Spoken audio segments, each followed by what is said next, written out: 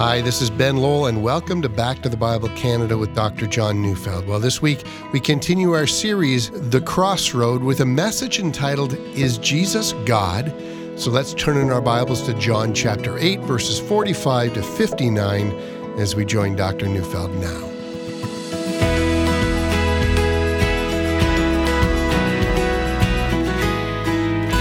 I've entitled my message about as bluntly as I know how. Is Jesus God? Now, I can't think of any issue, theoretical or practical, that's more important than that question. Now, you might wonder about that. So let's consider some scenarios. You've just gotten laid off, and if you don't get a job soon, well, it's your mortgage. Or if you don't get a good score on the SAT exams, well, your opportunity for a future just vanishes.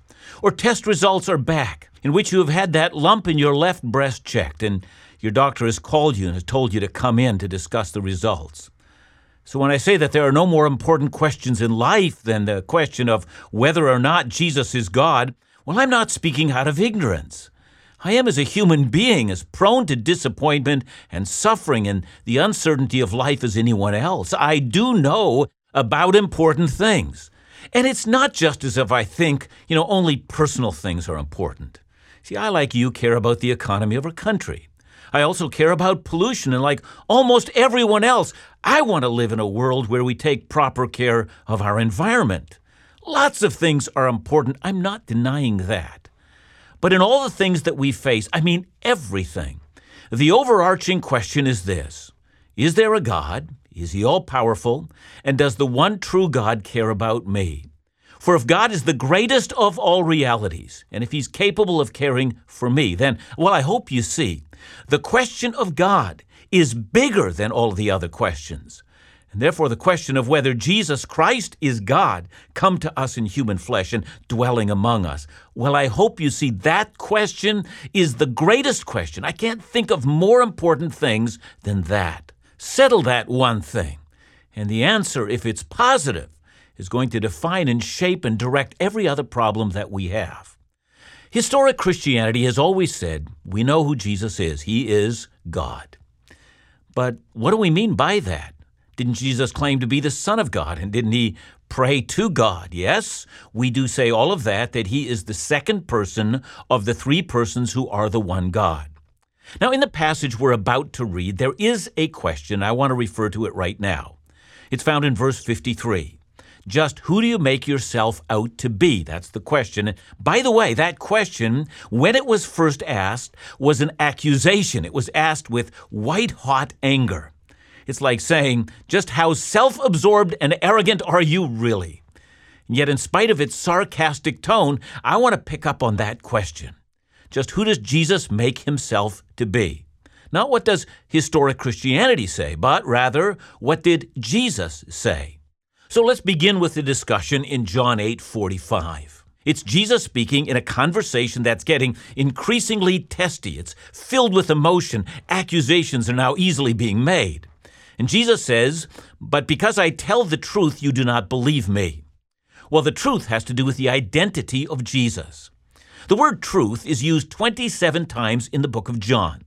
The first use is found in chapter 1, verse 14, where Jesus is described as being full of truth. Jesus claims in John 14, verse 6, that he is the truth. In other words, he not only speaks the truth, but the truth and Jesus, same thing. When he's before Pilate, he tells him that everyone on the side of truth listens to him. And so the truth comes up over and over again in the Gospel of John.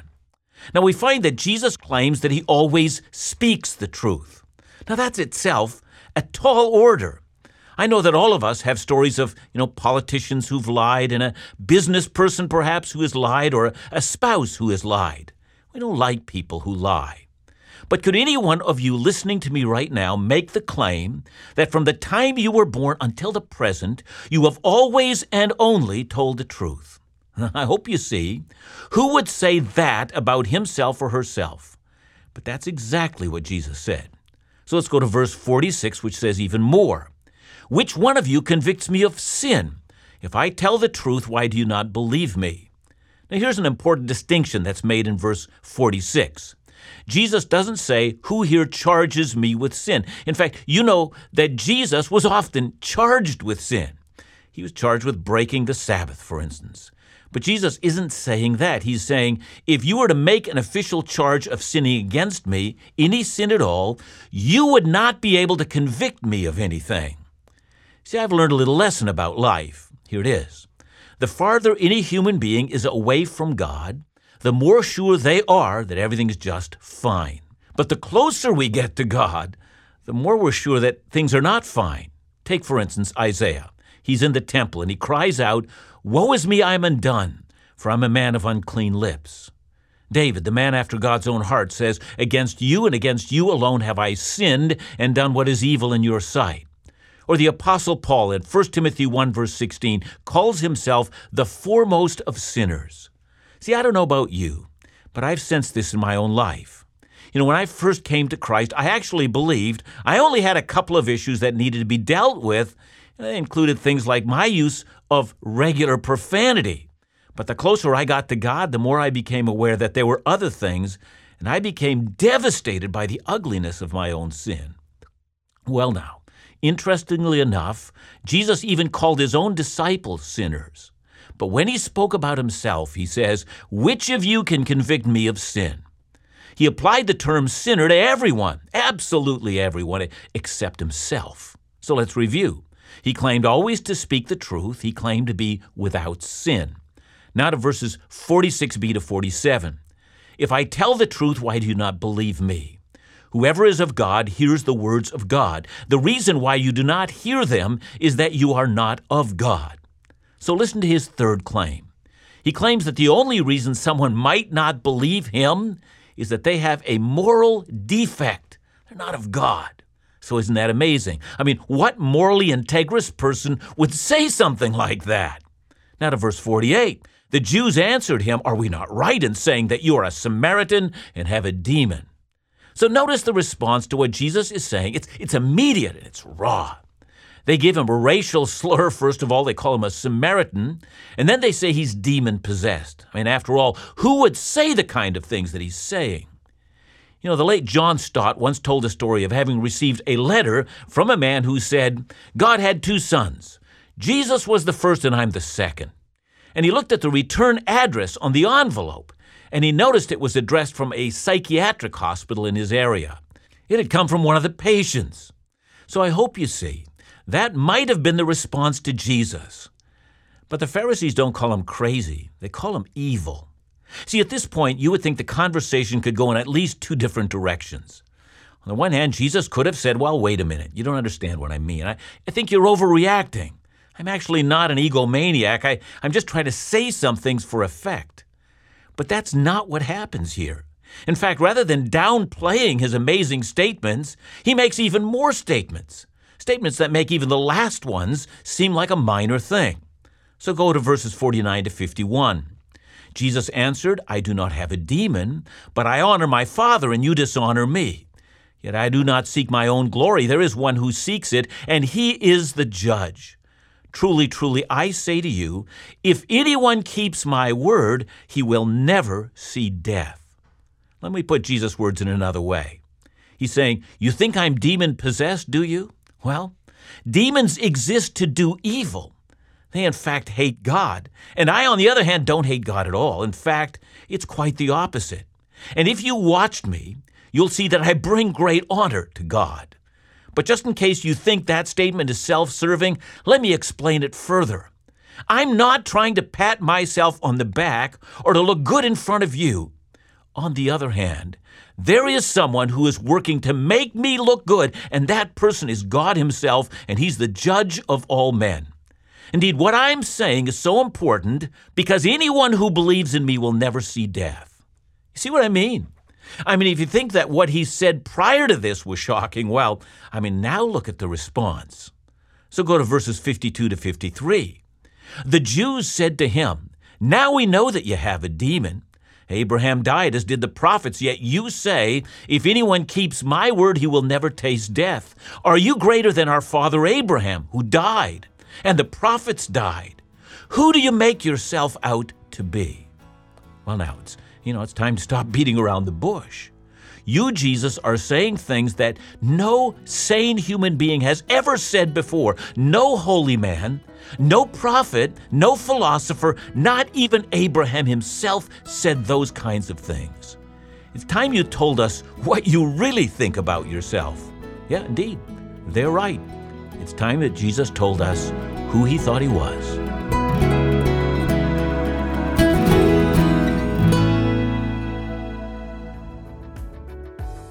Imagine walking the very streets that Jesus walked, or placing your foot into the Sea of Galilee. If experiencing the very places Jesus, Paul, David, and so many others lived and taught is something you've always wanted to do, then Back to the Bible Canada's Israel Experience has been designed just for you. Well, we're heading to Israel in 2021, and we'd like to invite you to join Dr. John Neufeld, Phil Callaway, special musical guests, and the Back to the Bible Canada team for this amazing trip from April 11th to the 19th, 2021. Experiencing the sights, sounds, history, and the culture of Israel, making the Bible come alive. This is a life-changing trip that you won't want to miss, and you have plenty of time to prepare. So to learn more and register, call us at 1-800-663-2425 or visit us online at backtothebibletours.ca.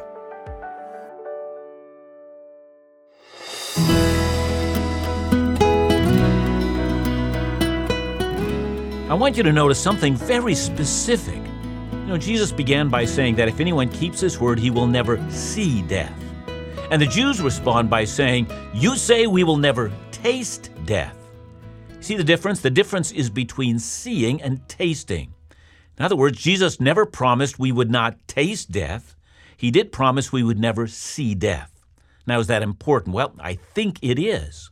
So, for instance, Jesus himself spoke of tasting death. In Matthew 16:28, he uses the phrase to taste death as a synonym for physical death. And in Jesus' day, the rabbis would talk about drinking the cup of death.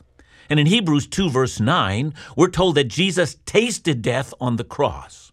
So death is a real and a palatable experience. There is a taste to it.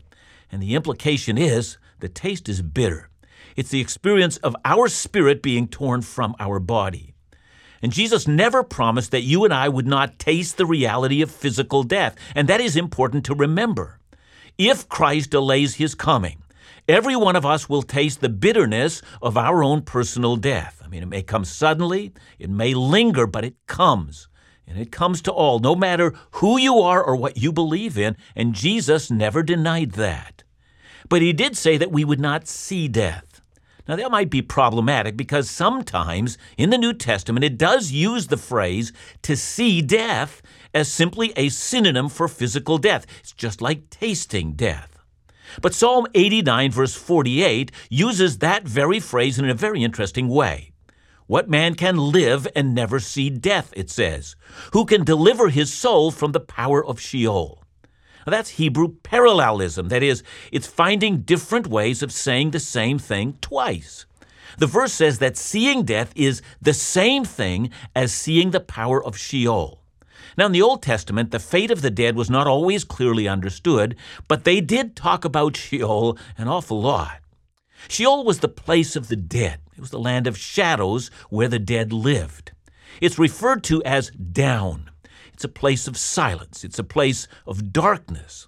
Ultimately, the dead pass through a valley, what David will call the valley of the shadow of death.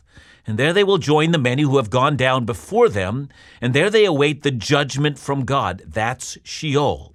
In fact, throughout the Bible, the place of the unrighteous dead is sometimes referred to as, in 1 Peter chapter 3, it's a prison, or in 2 Peter 2, it's a gloomy dungeon where one awaits the final judgment. It's a waiting that already has a foretaste of the final punishment. And according to the Bible, seeing death, well, that's not a great relief. It is the pathway to Sheol. Suicide or euthanasia doesn't end your problems. It only takes them to a deeper and a more profound level. But it's precisely here that Jesus speaks. Back in John 5:24, Jesus made it clear that the one who sees death is the one who comes under judgment, and the one who doesn't see death is the one that receives eternal life. In other words, there's no gloomy dungeon, and there's no land of shadows, and there's no terrible time awaiting the final judgment for the one who believes and keeps the word of Jesus. That was his claim. And that's what Paul would say as well in 2 Corinthians chapter 5, verses 6 to 8. He said, "Yes, we are of good courage. We know that while we are at home in the body, we are away from the Lord. For we walk by faith and not by sight. Yes, we are of good courage, and we would rather be away from the body and at home with the Lord." So to those who are unsure about this, let's be perfectly clear. For the Christian, being away from the body, that is, being physically dead, means we are now at home with the Lord. So let's recap. I hope you hear what Jesus claimed about himself. He claimed always to speak the truth. He claimed to be without sin. He claimed a moral defect was the only reason anyone didn't obey his teaching. And he claims more. He claims to be the key to escaping the final judgment. The only way you're going to escape Sheol, or the land of shadows, he says, is to believe in me. In other words, the final judgment is taken away in him. He's the key to eternity. And that's astounding. He's making a great deal of claims here. Now to John 8:53. They asked Jesus whether he thinks he's greater than Abraham, and he gives the answer in verse 54. Jesus answered, "If I glorify myself, my glory is nothing. It is my Father who glorifies me, of whom you say he is our God." So don't miss that. Here now is the next claim that Jesus makes. He claims that God is his Father. That's personal. Until Jesus, no one ever spoke about God in that way. Jesus did. Even when he was a boy, he claimed that the temple in Jerusalem was his Father's house. Jesus claimed he was God's son, not one of God's sons. He didn't say God is our Father. He said God is my Father. But he's still not done. Let's go to verses 55 and 56. "But you have not known him. I know him. If I were to say I do not know him, I would be a liar like you. But I do know him, and I keep his word. Your father Abraham rejoiced that he would see my day. He saw it and was glad." Well, this language is getting rough. They're liars, but he's a truth teller. And furthermore, says Jesus, "You asked if I thought I was greater than Abraham. Look, Abraham spent his life longing to see me, and then the day came when he saw me, and that was the high point of his life." That's amazing. The rabbis in Jesus' day taught that Abraham rejoiced at the thought of the fulfillment of the promises God had made to him. So, for instance, God had promised Abraham that the entire earth would be blessed through Abraham. Now, from that text, which is Genesis 12, 1-3, the rabbis taught that Abraham understood that promise in terms of the coming of the kingdom of God.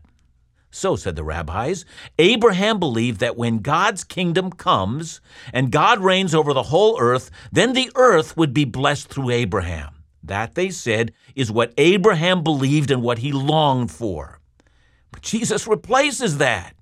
He doesn't deny that Abraham was looking forward to the kingdom of God, but he adds, he says, Abraham was waiting breathlessly to see me. He knew that to see me was the fulfillment of everything he had hoped for. Again, you see what Jesus is claiming. It's breathtaking. But of course, Jesus didn't stop there. He says, Abraham actually saw me. And if you're wondering what he was referring to, I'm sure.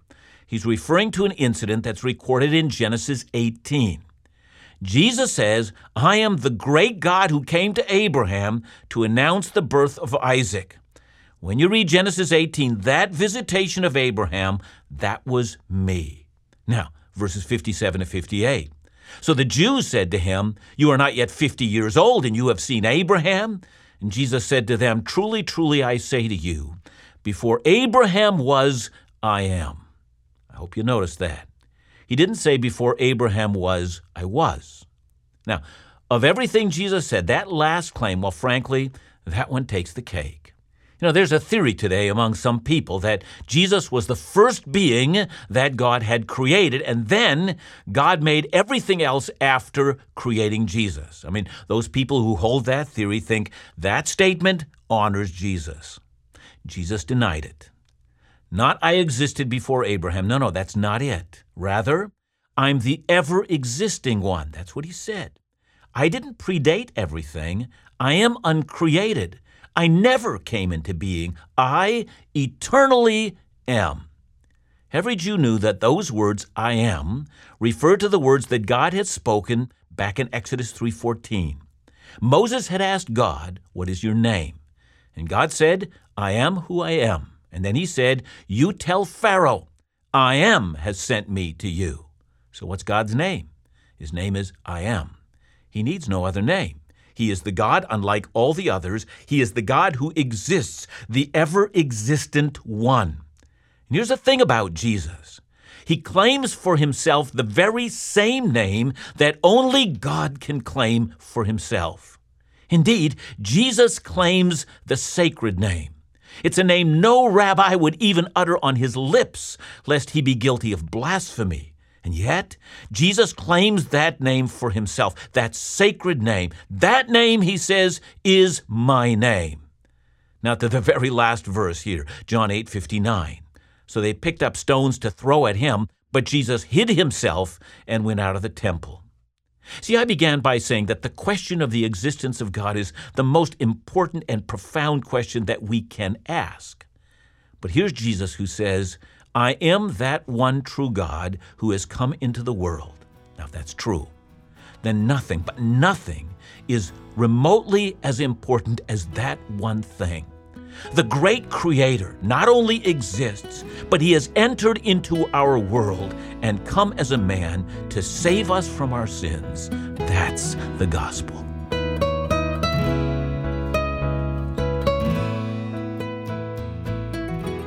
John, let me ask a blunt question. Why is the battle over the identity of Jesus so important? Yeah, it's probably the most important battle. The first 500 years of the Christian church were almost entirely taken up in that. And so, we know that the church almost was split apart over these issues, and yet people wrestled with them with all the vigor that they had. It tells us something. What manner of man is this, said the disciples at one point in time. And it is important that we come to terms with that. If we are to follow Jesus, whom are we following? If Jesus has come to teach us the truth, who is this man who tells us the truth? So these kind of questions, in the end, will lead us to a conclusion that we must worship Jesus. Thanks so much, John. And remember to join us again tomorrow as we continue our series, The Crossroad, right here on Back to the Bible Canada, where we teach the Bible.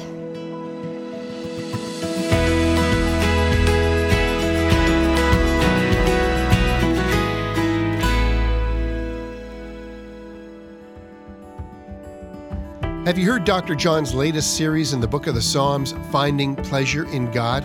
Well, if you haven't, or if you'd like to hear it again, or you want to send it to a friend, we want to send Finding Pleasure in God on CD as our gift to you.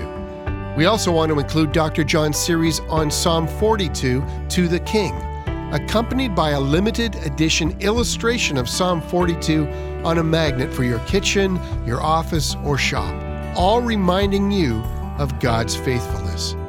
These 3 ministry resources, all free as our gift.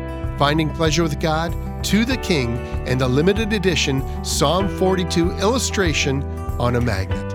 To ask for your free gifts this month, or to offer a gift to support the ministries of Back to the Bible Canada, call us at 1-800-663-2425 or visit backtothebible.ca.